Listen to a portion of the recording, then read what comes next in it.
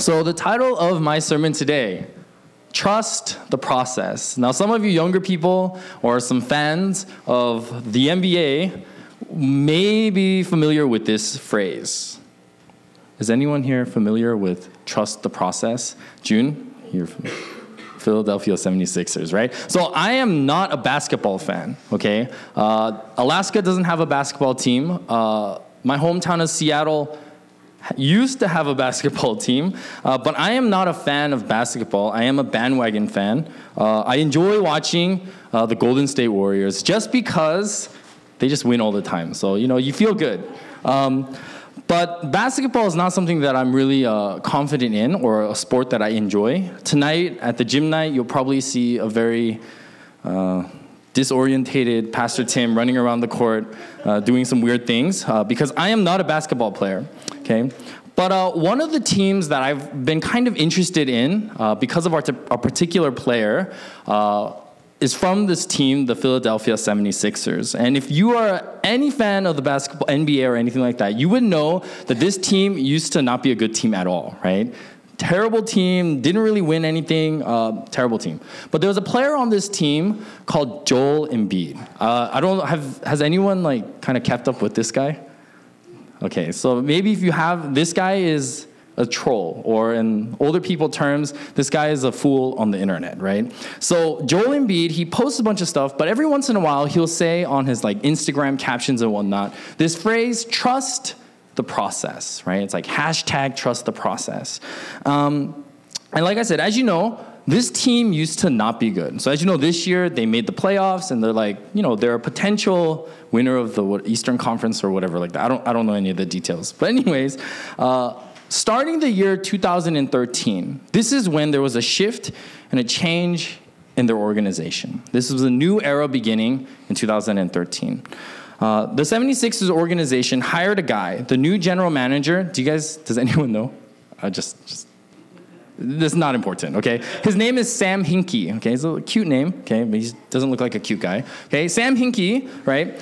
He was about to change what was going to come for this organization. Quoting him, he said this: "We talk a lot about process, not outcome, and trying to consistently take all the best information you can and consistently make good decisions. Sometimes they work and sometimes they don't, but you evaluate them all." So the key word here that I want to highlight that he says is process. And this is where trust the process started kind of take trend, right?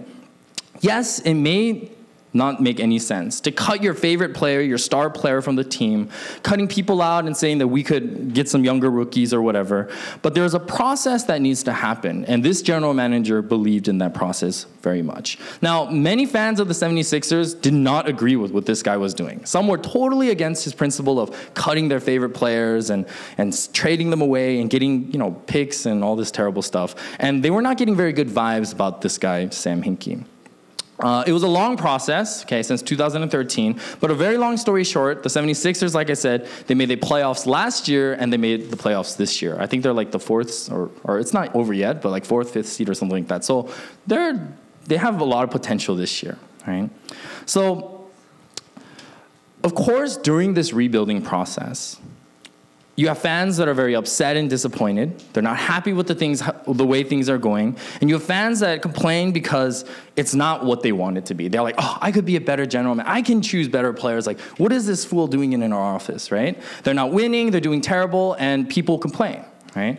And for me personally, if you know me, my hometown is from Seattle. I grew up in Alaska, but I was born in Seattle, so I'm a fan of all Seattle things, right? So when it comes to football, I'm a huge football fan. The back of my car has a Seahawks sticker on it. I love the Seahawks, but we were a terrible organization. We did nothing good. We won one Super Bowl, and then everything fell apart, right? So it was a very short-lived kind of celebration in 2013 for my team. Not doing well now, but anyways, as a fan, it's so important that we learn how to trust the process, just as Joel Embiid says and the 76ers says, right? To trust the leadership, to trust the decisions that are being made for the sake of the future, for the better team or for future success. And it's not easy. Sometimes it's hard to accept, and sometimes it's something that we don't want to accept, right?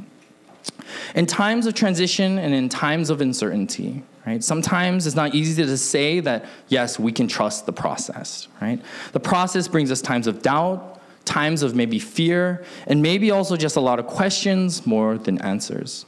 And so today I want to talk about how in our Christian walk, right, there is this ideal that there is a process that we need to learn to trust. And how we as Christians, when we are faced with uncertainty, with doubt, with fear, with questions, we can learn how to trust the process, right?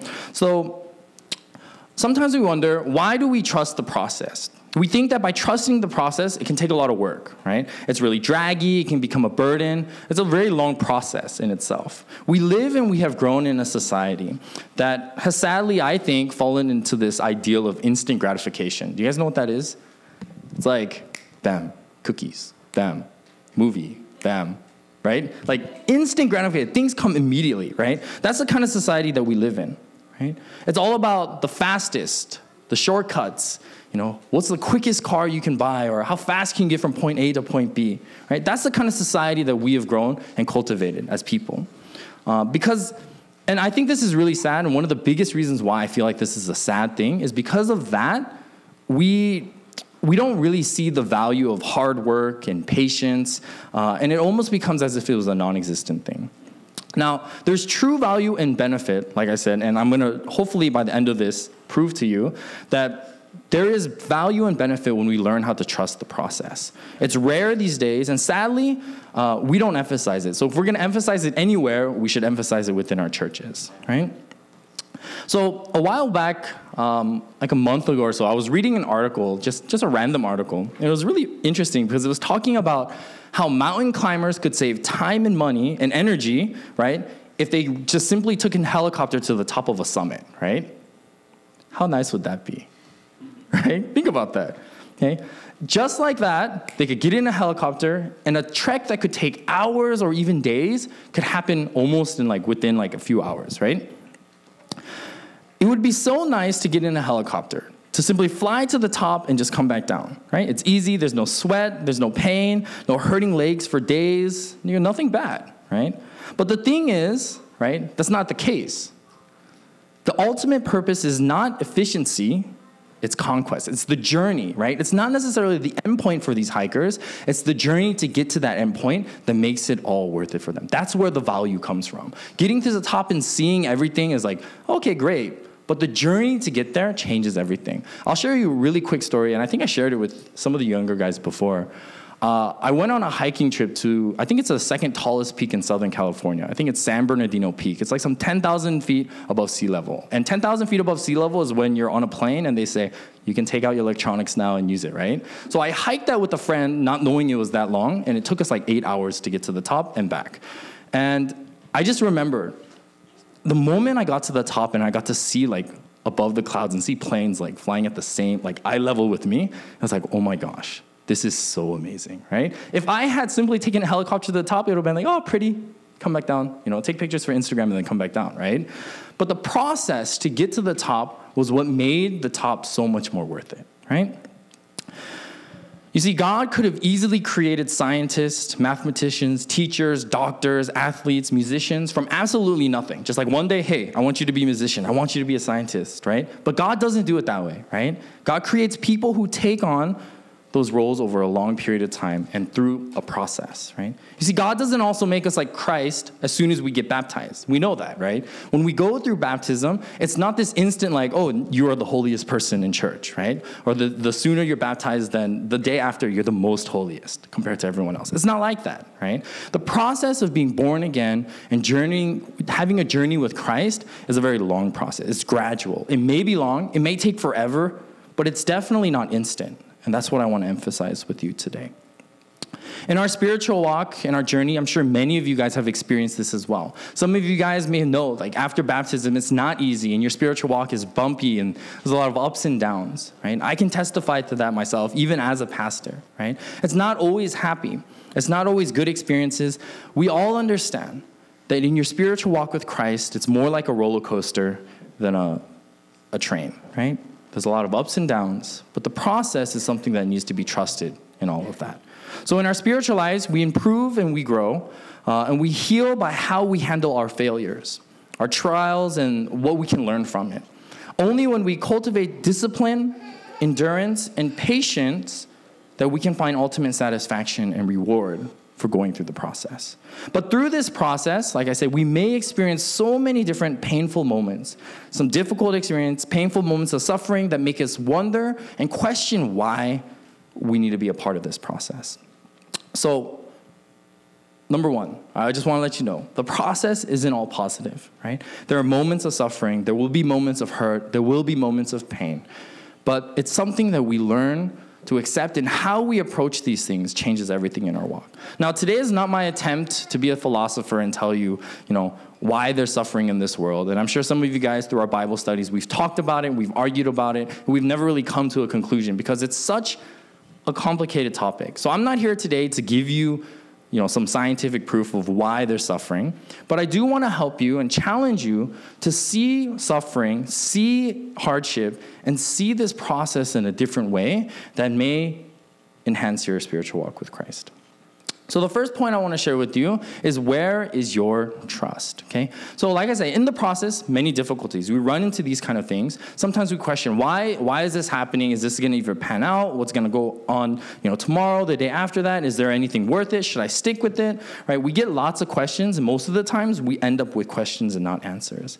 And so if I were to ask you right now, how many of you guys are suffering or having a hard time? You don't have to raise your hands or anything like that. It's a weird question to ask. But it's important to ask because when you are suffering, the question then comes to, where is your trust? In the midst of your suffering, where do you put your trust? Okay?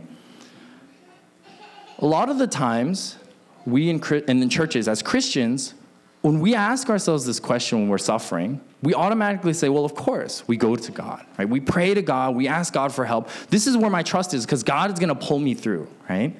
But what about when things are well?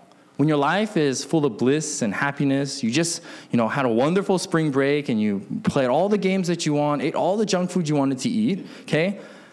And then I ask you, where is your trust? The first thing that probably won't come to your mind is probably not going to be God. It's going to be, I guess I trust myself, my mom, my dad, my family, my church. I don't know. But when things are good, we tend to not put our trust in God, right?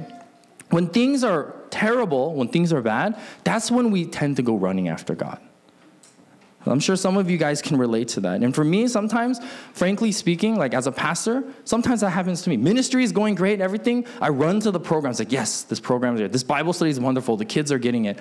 But does it come to God, or does it come to the studies? Does it come to God, or does it come to the program? Does it come to God, or does it come to the activities that we have, right?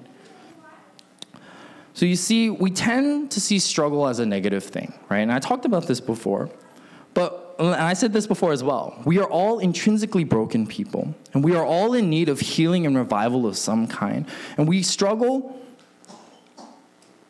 more because of positive things, right? And what I mean by that, because we are so blinded by the good things that happen, right? Not saying that these are bad, don't get me wrong. Good things are good, right? But we become so blinded to these things that we tend to hurt ourselves more because we lose where our trust belongs. You see, when we go through suffering, it shows where our trust really lies. It's a reminder of, who do I trust in times like this? When we experience things like suffering, it shows us also where our God-like substitutes lie, where we put our trust in our God substitutes. Okay, Proverbs 18:10 and 11 says, "The name of the Lord is a fortified tower. The righteous run to it and are safe. The wealth of the rich in their fortified city, they imagine it a wall too high to scale." So this is a proverb. As you know, on Fridays we've been talking about it. It's a book that tells you how to live the good life, right? Only one person said that, okay? Or Lindsay said it too. So how to live the good life, right? So this wisdom that is being laid down here is saying this. When we seek the Lord, when we seek his character, when we seek his love, when we seek the goodness of God, we are safe, right? But when we seek our own fortified city, our own needs, our own wants, our own desires, our own God substitutes, things that are not God but kind of act like God, it's not good enough, right? You see, when we go through struggles, we are able to expose and find out where our trust lies. Whether that be whatever we hide behind, right? God will tear that down, okay? Whether that be your job, your reputation, your pride, your accomplishments, your glory, whatever it may be, whatever your fortified city looks like, whatever you hide behind, or that wall that's too high, anything else less of that, less of God, less of God will always come short, right? Now, I'm not saying that these things, your job, your reputation, your, whatever you hide behind as your God, I'm not saying these are bad things. But if you put God, or you put those things before God, then that's when the problems come in, right? So we have this tendency to think that God is a genie, right? That when we have our struggles and issues in our lives, that God will come and simply clean up that mess that we've made.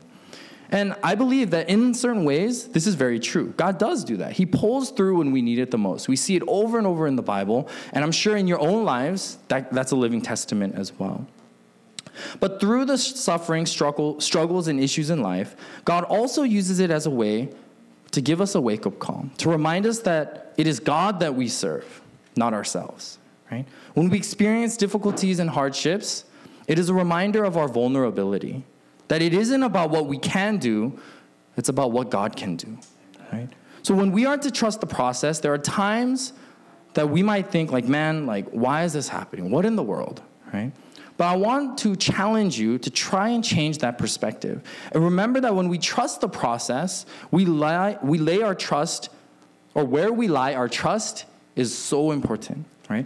And that trust should be put on God first, to seek the face of God, his love, his character, his purpose, his goodness. So I want to ask you to ask yourselves, where is my trust? Okay? Where do you seek, or where do you go when things go downhill? Where do you seek when things go uphill, right? And if it isn't God first, then I want you to reevaluate. The second point, be still, listen, and respond. And to start this point, I want to read a very commonly known story in the book of 1 Samuel chapter 3. So I'll read it very quickly, okay? 1 Samuel chapter 3, verses 1 to 10 says, "The boy Samuel ministered before the Lord under Eli. In those days, the word of the Lord was rare. There were not many visions. One night, Eli, whose eyes were becoming so weak that he could barely see, was lying down in his usual place. The lamp of God had not yet gone out, and Samuel was lying down in the house of the Lord, where the ark of God was. Then the Lord called Samuel. Samuel answered, 'Here I am.' And he ran to Eli and said, 'Here I am, you called me.' But Eli said, 'I didn't call. Go back and lay down.' So Samuel went, and he lay down. Again the Lord called Samuel, and Samuel got up, and he went to Eli and said, 'Eli, here I am. You called.' But Eli says, 'My son, I did not call. Go back and lie down.' Now Samuel did not know yet the Lord. The word of the Lord had not yet been revealed to him. And the third time the Lord called Samuel. And Samuel got up and went to Eli and said, 'Here I am, you called me.' Then Eli realized that the Lord was calling the boy. So Eli told Samuel, 'Go and lie down, and if he calls you, say, "Speak, Lord, for your servant is listening." So Samuel went and lay down in his place. The Lord came and stood there, calling as at the other times, 'Samuel, Samuel.' And then Samuel said, 'Listen, or speak, for your servant is listening,'" right? This is such a beautiful story, and I actually wanted to use this for a different sermon, but it just seemed to fit so well in the message today. You see, when we trust the process, if we don't have this first point down of where our trust lays, if our trust is not in God, sometimes we run into moments of struggle in our life and we question everything, right? Is God listening to me? Why is God not responding? Like, you're sending prayers, like, as you're sending text messages to your friend that's angry at you, and just like, answer me, right? But sometimes the issue is not how often we pray to God. Sometimes the issue is we don't take the time to sit and simply listen to what God has to say. Sometimes we don't take the time to wait and see the response that God will give. Maybe God is calling us, but we're so busy sending so many prayers that we don't take the time to think, oh, maybe God is trying to speak to me through the people I meet, through the encounters that I have, through the things of nature. We don't take the time to pause and wait in our lives to see, okay, what is it that God is trying to say, right? We all think it's just a one-way direction. And if you remember the sermon I gave before about prayer, right, and fasting, prayer is not a one-way street. It's a two-way street, right? we speak to God, but God also speaks back to us, right? And I want to add this part of responding, right? This is an important part as well. So the thing that I wanted to use as a separate sermon was something that I heard from a different preacher. I was listening to this preacher speak, and he was talking about like God's calling and God speaking to us, right? It's interesting because you see, we take the time to be still, right? In our Christian walk. We take the time to be still, and then we listen to that still voice that God has for you and I. We take the time to hear what God has to say for us, and then what we need to do is we need to respond, right? So clearly, what does Samuel do? He responds by doing what? When he hears his name being called, he goes to Eli, right? He goes to Eli. But the thing is, sometimes we speak to God. We listen, we stay still, we listen, and we hear God speaking to us. And then we respond. But we respond to our Eli, right? And so what do I mean by that? You see, Samuel was so accustomed as a young boy to go to who? Eli, right? That was just the person that he went to when he heard his name. He was raised that way. He was trained that way. But as we know, it wasn't Eli calling Samuel. It was God that was calling Samuel. So sometimes, like I say, we are still. We listen, right? But then we respond to the wrong thing, okay? Thinking that whatever that thing is that's calling us, we think it's God, right? But in reality, it's not. Sometimes God is calling us. He's speaking to us. But we simply go back to the thing that we're most used to, right? We think God responds to us in the way that we think is right, but maybe God is responding back to us in a totally different way, right? You guys know what I'm saying? Like, for me, this was such a mind-blowing thing to hear because we think about oh yeah, we hear God's calling and then we respond in what we think is best for us. But how often do we respond back to the thing that God is calling us to, right? Something to think about, food for thought, right? And it's interesting because if we understand the context of what's going on in this story, is Eli supposed to be there for a long term? No. Eli was in the process of being moved out. So maybe the thing that you go back to, the Eli of your life, maybe it's the very thing that God is trying to get rid of, yet we still go back to. You guys get that? Is it just me that's crazy about this, right? Okay. God was in the process of moving Eli out because of the wickedness of his sons and just all the chaos that was going on. It was time for Eli to move out of the temple. But in Samuel, when he heard this call, he simply went back to the very thing that God was moving out. Think about that, right? So remember that each step, being still, listening, and then responding. I'm not saying that this is something everyone has to do, right? It might be different for your case, right? Maybe the thing that you are going to is what God is calling you to. So don't get me wrong. I'm not here to rebuke or criticize the way that you respond and pray and listen to God. This is just maybe if things are not working out for you, maybe you feel discouragement. This is something that you can try and think about, okay? So the last point, from brokenness to blessing. Now, sometimes while we're in this process, trusting the process, we run into many roadblocks. We run into dead ends, and we really feel like there's no hope, there's no chance. We feel the brokenness, the hopelessness, the helplessness, and whatnot. But I want to remind you, there's so many times in the Bible, right, that it shows that it's never too late, that it isn't over, and that God is not done quite yet, right? And I think that's such a beautiful thing, that God never has given up on us, right?